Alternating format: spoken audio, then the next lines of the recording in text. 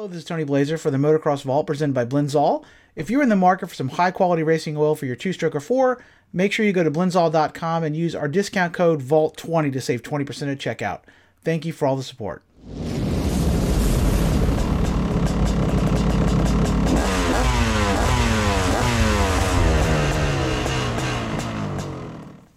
Hello and welcome back to the Motocross Vault. My name is Tony Blazer, and what this video is going to be is just a quick rundown of some of my thoughts on Round 2 and Round 3 of the 2021 AMA Supercross season. Both of these rounds took place in Houston.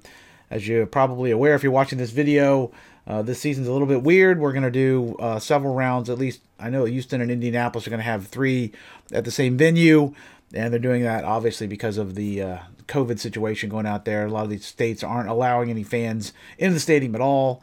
And they've basically tried to put it in places where they at least have a few in the stands. I'm not sure how many people were in attendance. Obviously, I think maybe 10,000 was the limit total, which is not a lot in a stadium that probably holds 70 or 80, maybe even more than that. So it is a little strange as far as the optics there where almost nobody's there. But it's good that at least some people got to attend. The last couple of rounds, man, they have been really barn burners, exciting. Last night particularly, Round 3, I think Round 3 was by far my favorite of the tracks so far. I don't know if it's just my perception of things, but it seems like the jumps look smaller to me. And again, it's on TV, not there in person. I'm sure if you're there walking the track, they look huge. But for some reason in my mind, it seems like the triples and stuff are small. I see the guys like scrubbing the hell out of the triples, where obviously they're on big, powerful four strokes. But at least in the old days, it seemed like a lot of times, they at least catch a little more air. It almost looks like there's almost not much trajectory to them. So I don't know if that's just something, my perception on television, or if there's actually, they're building the tracks a little different this year. I'm not sure. But in any case, Round 3, I think the track was a little better this time. It was a little unique. Having the first turn as a right is always a little dicey, but I don't think it really caused too many problems that I saw. Overall, I think the lap times were about 5 seconds longer, which always, I think, is a little bit better. The racing so far this year has been, really unpredictable, which I love. I love that we've had like a different ruiner at every round. Last night, Cooper Webb came through with another one of his races, basically like he did 2 years ago. Obviously, there's lappers involved, but I mean, let's be honest. Dean Wilson looks like the GOAT in this one. He really got, not the Ricky Carmichael GOAT, but the guy who basically screwed things up. But I mean, it could happen to anybody. He was locked in his own race, and yes, it looks bad, and Kenny was very upset, which I totally understand. I don't think, certainly Dino, I saw he put an apology on Instagram. He certainly did not mean to mess anybody's race up, and it's got to be tough. I mean, I was never a super fast guy, and I've been lapped before. When I was in B class, and they'd stick us out there with the experts sometimes, they start coming up on you, and you're not sure exactly who you're racing with, who's not, and it can be a little tough, especially when you're in the same class, and they're all, at least at similar speed, so it's got to be a tough situation. You don't have mirrors. It's not like a car. So in any case, bad deal for Dino, rough deal for Kenny. I mean, he still has the points lead, which is awesome. I'm sure he's frustrated, especially after, last week at Round 2 where he got docked for jumping on a red cross flag. That took, I think, 4 points away from him. So he lost a couple, another 3 going from first to second here, I think. But in any case, he still has the points lead. And a good round for Cooper, too. I don't think, obviously, Cooper's probably going to get around him. In fact, I'm pretty positive he's probably not going to get around him on the last lap. But, Cooper was having his own issues with lappers before that. I think he got tied up with Vince Friese. And, the lapper thing is part of the dynamics of the race. Just like saying, I would have won if I had got the whole shot. Well, the start is part of the race. Dealing with lappers is tough. And sometimes that works in your favor. Sometimes it doesn't. I think in the long run, it all evens out. So in this case, great race. I mean, I'm a big fan of Cooper and Kenny, so I would have been fine no matter who won this race. I didn't really have a dog in that fight. I just wanted to see a good battle, so I was excited to see it come down to the end. I am glad to see Cooper. I mean, Kenny has been competitive. He's been up front at all 3 rounds. Certainly a competitive. You couldn't say that about Cooper. Cooper's been way off the pace in practice and looked pretty bad, to be honest. I think he was lucky last week to end up with a 4th. Not last week, last Tuesday, to end up with a 4th.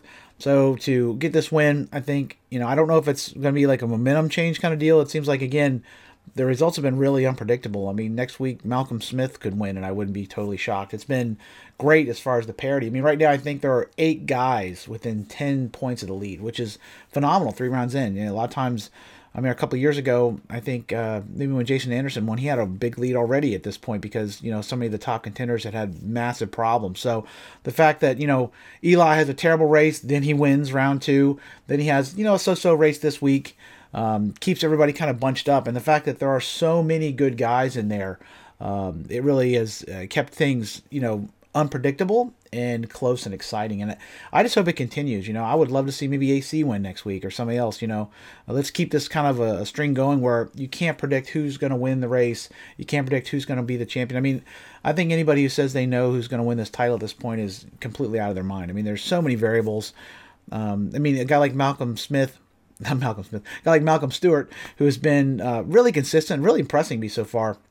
All these other results are all over the place. He's been like a 5th to 7th place guy, I think, at every race, and he's showed a lot of speed. I would say, obviously he's higher in points. Even though Ferrandis got a 2nd last week, he's been the most consistent star guy, and he's right in there for the title. I'm not predicting Malcolm's going to the title, but it is surprising how many really, really solid guys have had just all over the place results. I mean, it's a weird year in general. As I said last week, I didn't have a lot of anticipation coming into the season. I didn't know what to expect. It was kind of off my radar. So many other distractions in my personal life at work and COVID and everything else, kind of kept Supercross and motocross kind of off the periphery to me. And I think while these guys are in it, I think all this uncertainty in this weird year, probably whether it was testing or whatever, the strange compressed schedule probably has made things even a little more unpredictable than normal. And I think that's going to work out in the long run as far as keeping the series tight. I think Zach Osborne, the guy easily could have won last week, really hasn't shown anything other than, he ran up front, but his results haven't come together. He could all of a sudden catch on fire and get back in this. Eli again this week was kind of off the pace. It wasn't really the same guy we saw last week. It's been an interesting series. I think going forward, I hope we're going to see the same kind of thing. I don't expect a guy like Brayton to come out and win, but I could see Ferrandis winning next week or AC or somebody like that, and keeping this thing tight and interesting. And I certainly hope that's what we get going forward. This week we're going to Indianapolis, so it's going to be a change of venue. The dirt probably going to be a little different.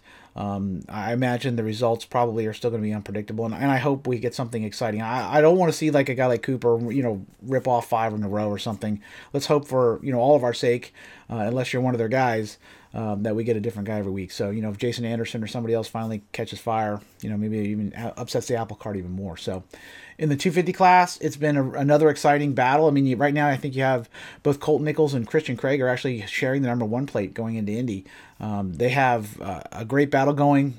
I will say, like last week when Colt passed Christian, I thought, he said he had bike problems. I thought maybe that was maybe more the issue that allowed him to catch him and pass him. But this week he showed that, Colt's legit, man. He's clearly a title contender. I mean, it's not like he's a kid. I think he's like 25 or 26 years old. So some of these guys have been in the class a long time. So, it's not the same as saying Jet Lawrence at 17 is up front. But Colt is, he looks like he's legit this year. And I'm happy to see that. I like Colt.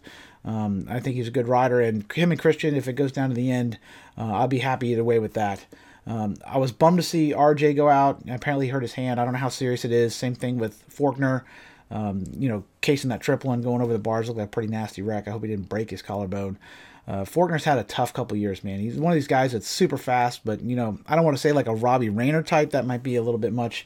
But in general, it hasn't worked out as far as health goes, and I hope he didn't torpedo his whole Supercross season.